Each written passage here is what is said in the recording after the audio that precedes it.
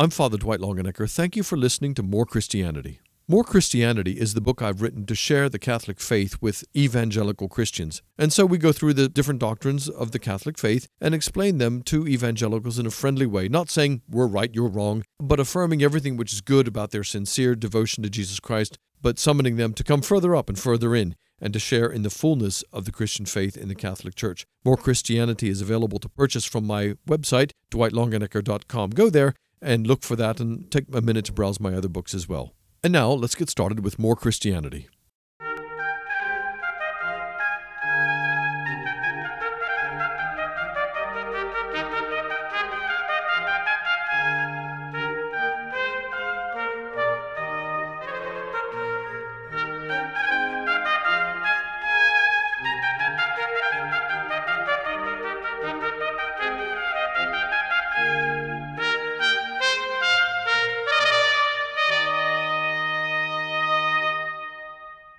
Welcome to More Christianity. I'm Father Dwight Longenecker. This is the program where every week we explore the fullness of the Christian faith in the Catholic Church. I'm convinced that our Catholic faith offers us more than just a place to go on Sundays for an hour, but also we have the riches of the faith through art, music, architecture, literature, through the various different apostolates of people who are involved living out their faith in the world, using their talents, their God-given abilities to proclaim the faith, to live the faith to a needy generation and a needy world.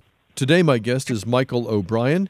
He's a well-known author of Father Elijah and numerous other novels, also an artist. And Michael, welcome to More Christianity. Thank you, Father. It's good to be with you. Michael, a lot of listeners will be interested in how a novelist actually gets started. I'm sure that there are a lot of budding novelists out there. How did you get going with your writing career? How did you get started? Well, it came as a total surprise to me. I've never studied writing, never went to university, but I've always loved to read. But I'm primarily a painter of religious imagery. More than 40 years, I've raised my family by commission work for churches and universities and private individuals. But I see myself as a religious artist, a Christian artist. In the late 1970s, this story just sprang into my mind, and I couldn't get it out of my mind. Certainly didn't think of myself as a writer, but I thought, well, it just won't go away. So I wrote it down. And that was a novel which eventually became A Cry of Stone, published many, many years later. I did it as an exercise and then put it on a shelf and gathered dust for many years. And then in the mid-1990s, I was praying before the Blessed Sacrament in our local parish church and feeling very grieved over the condition of the church in my country, Canada. Also trying to raise a large family. And also in the milieu, the environment, social and political environment that was increasingly anti-life. So it was getting extremely difficult. And I was quite discouraged at the time and was praying to the Lord, saying, I'm finished. I'm totally finished, Lord. There is no hope. And, quite deep anguish. And saw no way out, no future. And the Lord, in His great mercy, just poured out this supernatural peace. I had said to Him in prayer, this place is a desolation. Your church in this land is becoming a desolation. And with this supernatural peace which came in response to that, I also was prompted to open the sacred scripture, and my eyes fell on a passage, I think it's in one of the wisdom books, in which the Lord says, in this place of desolation, I will give fruitfulness. And I thought, well, that's that. Thank you, God. A moment later, into my imagination, there flooded the entire story, almost the entire story of Father Elijah. Mm-hmm. It was a total surprise. It was like watching a movie in my mind as I knelt there praying. It didn't come from my imagination. So I wrote down that novel, about a year writing it, and I put it on the shelf too. I thought there's no way this will ever be published, but maybe my grandchildren will read it. About 1995, Ignatius Press contacted me because they'd seen a little booklet of my rosary paintings. And they asked me if I'd written anything else. And I said, well, yes, I have, but you wouldn't be interested. And they said, well, we might. Well, I said, it's a novel, and you don't publish novels. Send it to us anyway. To make a long story a tiny bit shorter, I did send it. This was Father Elijah, and it was published the following year, the first of 10 novels. that they've published. You know, it really was a tremendous lesson for me never to think it's all over. There is always hope, and God is always at work.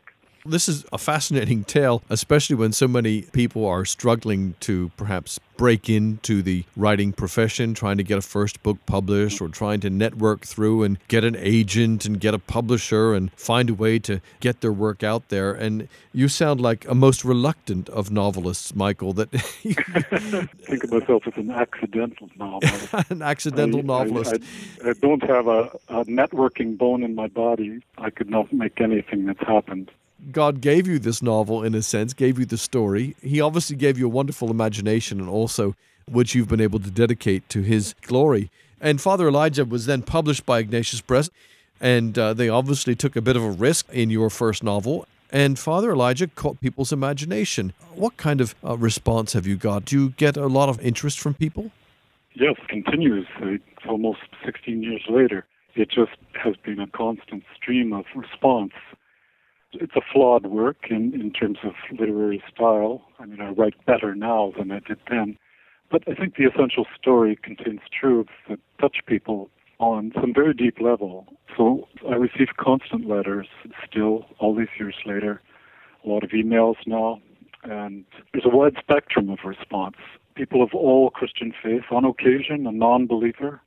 I've been very moved to receive many letters from people saying the novel was used by the Lord, the Holy Spirit, to help them return to the church too. For our listeners who are unfamiliar, Father Elijah has the subtitle On Apocalypse, and it's the story of a Jewish Holocaust survivor named David Schaefer. He converts to Catholicism, becomes a Carmelite priest, and takes the name Father Elijah. And the novel includes depictions of the prefect for the Congregation of the Doctrine of the Faith, who people say resembles Joseph Ratzinger, eventually Pope Benedict XVI, and also a pope who they say resembles Pope John Paul II. And this fictional pope takes Father Elijah and gives him a secret mission to confront the Antichrist and bring him to repentance and thus postpone the Great Tribulation. So this work that you've produced about the apocalypse, about the end times, you say you've had a lot of interest from Protestants and from evangelicals. One of the things there, of course, is that in their world, in the evangelical world, there's been a hugely successful series of novels called the Left Behind series, which also is apocalyptic and confronts the end times. Have you had people comparing your work to the Left Behind series?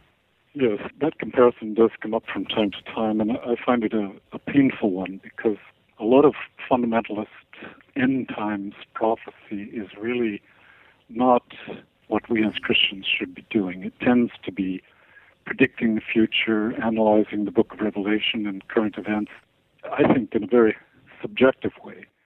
The true Catholic vision should be one that is sustained in every generation. And it's in the words of our Lord. He says, stay awake and watch. So in my novels, I'm very different from a lot of Protestant end times fiction writers in that I don't try to predict the future. I try to raise questions. I hope that my stories will evoke in my readers crucial questions which every generation should be asking itself. Are we awake? If it turns out these are the end times towards which the prophets were pointing, Jesus was pointing, are we prepared? So the work that you're producing is actually thought-provoking, trying to get people to ask the right questions, but not necessarily giving them all of the answers and trying to predict and foretell the future events. In that way, your work, Father Elijah, while you claim that you definitely were given some insights towards the writing the story, this is not divinely inspired prophecy, and you're not claiming that this is foretelling the future in some unshakable way, and that's important to remind our listeners. One of the themes which comes through in your work is this apocalyptic strand and your understanding of reading the times now and being able to see where we're headed if we don't change. This is the theme of the Father Elijah stories. Now, your latest novel is called Voyage to Alpha Centauri. Have you launched now into science fiction? Well, it is a science fiction novel, but I would say I've returned to Earth, Father, and I'm going to stay here. It was something that just caught my imagination a few years ago. I've always been fascinated by not just astronomy, but by the element in our human nature that is always yearning for something that is beyond the purely material world. And I think God our Father wrote that into our natures and our natural law that we're created for paradise. In the modern age, enormous tsunami of science fiction and technology fiction, I think, are symptomatic of the human hunger for transcendence, for our true home in the heavens. And so I was intrigued by the concept of why so many people are hooked on UFO speculation. What is it really within us that we're looking for? I think we are looking for the true home for which we were created. But it's not out there in the stars. It's beyond the universe. You're listening to More Christianity. This is Father Dwight Longenecker, and my guest today is Michael O'Brien, the author of the well-known book Father Elijah, also the author of Plague Journal, A Cry of Stone, Sophia House, Winter Tales, A Father's Tale, and now, most recently, Voyage to Alpha Centauri. Michael, you mentioned a moment ago a very interesting and intriguing idea that the modern fascination with science fiction, technology fiction, and I might also add superhero stories, as well as fantasy novels and fantasy films. You're saying that this indicates to you a longing in the human heart for transcendence, for something which takes us out of this world. How successful do you think those different kinds of stories are at doing that? Do they help people to search for God and for the transcendent, or do you think these things can actually hinder the search? I think they point us in the wrong directions. If you follow the new science fiction, the superhero phenomenon, what you find is a common thread running through it all, and it is partially good in that we do need heroes. However, the nature of modern heroism, at least as it's portrayed in fiction and film and television, is positing a kind of godlike power or near angelic power, some of which does not rightly belong to man, especially when there's supernatural or preternatural elements woven into the plot and characterization. I think these are symptoms of a very deep angst, anxiety in the root of modern man. So the solutions that the overwhelming majority of the new fiction and new film is giving are skewed. For one thing, power will save us, knowledge will save us, and that's usually woven into with some elements of sin. The heroes are generally sinful. There's a couple of exceptions. I personally like Spider-Man pretty much, but he's a natural human being. These superheroes and fantasy stories, in many ways, they help us to identify with the hero's quest, as you've said, to search for meaning, to engage in the fight between good and evil. But you're right that an awful lot of the stories, the movies and so forth, they lack this dimension of grace. Now, there are some of them that you've acknowledged, Spider-Man, Batman to a certain extent, and some of the others, where there is a very intriguing interplay where there's a struggle with grace, there's a struggle with the characters yielding to a greater power and something that's working within them.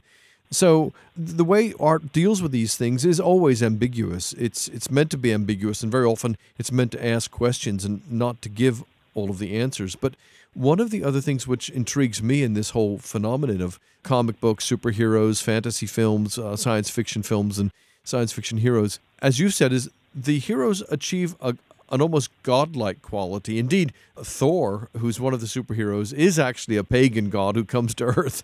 And in this way, it's strange that in the modern world, this technological world that we have, it's almost as if we're seeing the resurgence of the pagan gods and goddesses of the pagan world, complete with their mythologies, complete with their superpowers, complete with their interactions with human beings. Do you think this is an accurate reflection of what's going on, or am I being a little bit fanciful myself? No, I think you've read it very clearly. The deeper question is, why is this happening? Is it hunger in man for something beyond our normal lives, the so-called ordinary? Or is this tsunami, I would call it, this tsunami of invasion of our traditional symbols, our traditional stories, by neo-paganism in a multitude of different forms and formats? Does it have a spiritual dimension? I'm just asking the question. Mm-hmm. I think sometimes it does. I think sometimes it's pagan ideology at work in many films. Occasionally you will see, as you pointed out with Batman and Spider-Man, there are metaphors of grace working with our human nature to bring about a good, to resist evil. But on the whole, I think you're absolutely right. That's not the norm. The norm is near angelic powers, physical power, psychological power, all these various powers are what save. And that is one of the characteristics of ancient Gnosticism. I believe we're in the midst of really a lowercase g neo-Gnostic revival, when man no longer knows God or even thinks of seeking God or opening his heart to Christ. What is he then to do? He goes searching for other gods or other religions. I'm Father Dwight Longenecker. You're listening to More Christianity. My special guest today is Michael O'Brien, well-known author of the Father Elijah series of novels and his latest book, Voyage to Alpha Centauri. I encourage you to go to my website, dwightlongenecker.com. There you can connect to my blog, which I update daily. Also, you can sign up for my weekly newsletter, Faith Works, which gives practical advice on the practice of the Catholic faith. You can browse my books. You can be in touch. Go to my website, dwightlongenecker.com. Michael, we've been talking about the whole genre of fantasy novels, comic books, superheroes, and how they interrelate with the classic mythology of gods and goddesses in the world today. One of the things which intrigues me about this is here we have popular culture, which every year seems to become more and more obsessed, as you've called it, a tsunami of this kind of literature. Science fiction literature, superhero films and movies, super stupendous technology stories, stories like The Matrix, which involve interesting themes of fairy tales and the technology and the supernatural. All of these things are sweeping our culture, and yet at the same time, it seems that the examples of Christianity, the expressions of Christianity in our faith, are going in the opposite direction. In other words, our Christian faith in many of the Protestant denominations, in the evangelical churches, and I'm afraid to say in an awful lot of the Catholic churches as well, is trying to shed itself of the supernatural, trying to say, oh, we don't deal with all that angels, demons, and exorcisms, miracles type of stuff anymore. We're all about helping people where they are and making religion relevant to their ordinary everyday life. So here we have in our religious leaders leading us along this path away from the supernatural, away from the transcendent, away from the miraculous, away from the heroic, into a kind of mundane, nitty-gritty, roll up your sleeves and let's just get on with the business of making the world a better place kind of thing. Do you agree that this is bizarre? And maybe, I think it was Chesterton who observed that when you do away with the sacraments, the next thing you will have is witchcraft. In other words, when religion is deprived of the supernatural element, it sweeps back in all these other sub-Christian ways. Again, am I being extremist here, or do you see the same thing happening? I see these are all major trends in modern man, Western man. I always was struck by another saying of Chesterton. He says, when men no longer believe in God, they do not thereafter believe in nothing. They will then begin to believe in anything. And I think that is where our people are at. They've been, at least subconsciously, most people in the Western world, unless they're fervent Christians or believers in God and seekers of God, they're practical materialists. Their psychology, their subconscious, the way they live is materialistic. On some level, they have accepted the lie that we're just living in a material universe, and this is pretty much all there is. So many of our religious leaders have really, not explicitly all the time, but implicitly, as you've said, adopted a materialistic understanding, a materialistic philosophy about religion, that the faith is really just about meeting together to share fellowship and decide how we're going to make the world a better place. Well, that's not for me. In my writings and in my understanding, religion is the place where we interact with God. It's a transaction is made between the supernatural and the natural. It's the sacraments are this meeting place and this where the door of heaven opens. And this is missing in so much of our modern religion, and where Catholicism really needs to get its act together and say to a hungry world, this is where we meet God. This is where a transaction is made for your soul's salvation. And this is not simply about learning how to be nicer people. Somebody said modern religion has stopped being a religion and is no more than a set of table manners. And so maybe this is why we see this resurgence in an interest, as you say, in the supernatural, the superheroes, and in the transcendent. Now, I'm interested also in talking to you, Michael, about the function of literature and storytelling in all of this, because One of the things that you've obviously been so expert at is telling stories, writing novels, also with your painting, trying to use the arts to communicate these important truths. In my most recent book, The Romance of Religion, this is the theme of the whole book. The great stories of adventure, the great stories of the saints, the great stories in Scripture, in which people actually do live lives that are engaging day by day with God, engaging day by day with the Holy Spirit, the supernatural. Is this one of the aims of both your art and your novels, to try to provide windows into the other world? That's very well put. Windows. I hope to achieve in my novels the telling of stories in such a way that people return to their world, their so-called, quotation marks, ordinary world with new eyes, and see more clearly that existence, our life, is an incredible drama and a beautiful one. It's often full of suffering, but full of great beauty. And that, more importantly, we need to have new eyes to see that God is always at work. Divine providence, grace is always flowing, working. But we're blind. And this is one of the roles of the arts, is to awaken within us a sense of truth and beauty. The truth and beauty greatly need each other, and they should be integrated within us.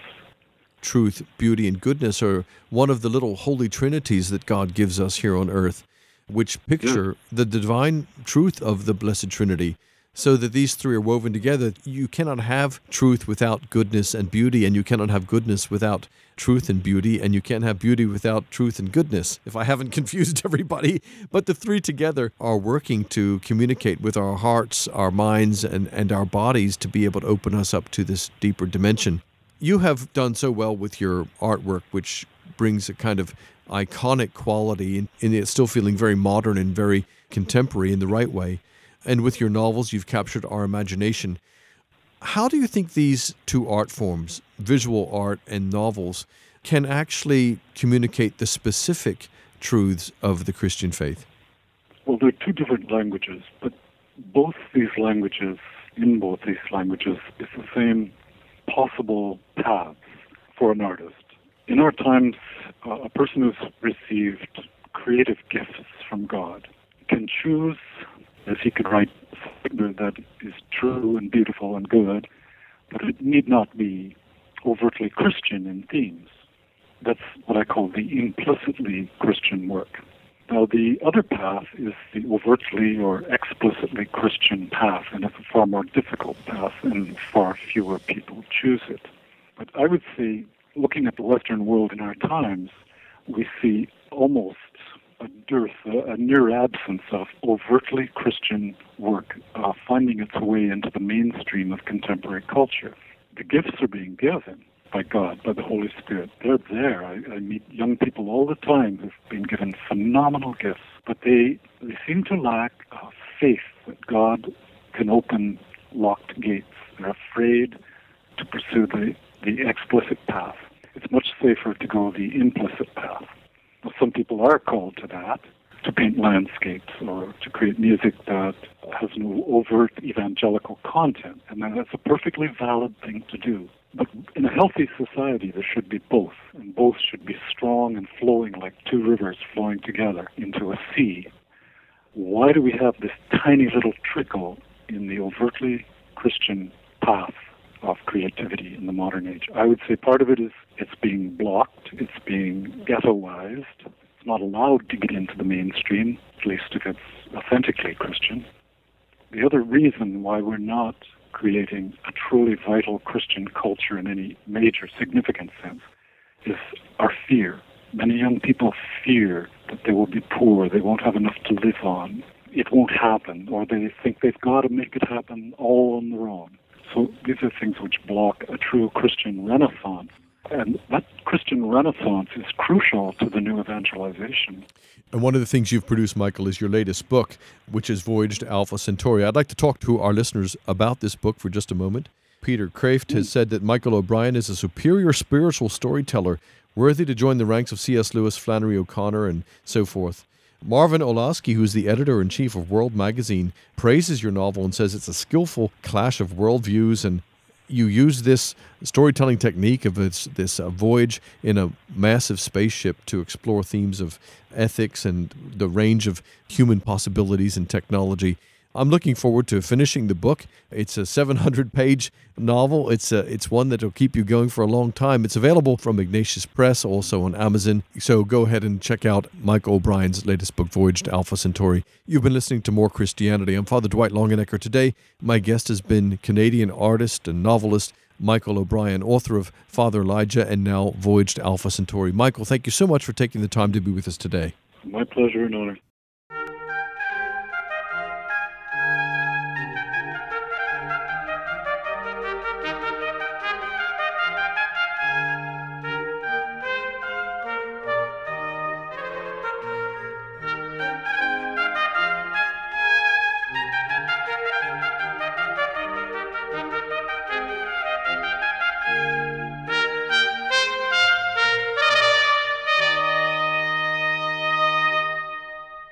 I want to draw your attention to my latest book, The Romance of Religion.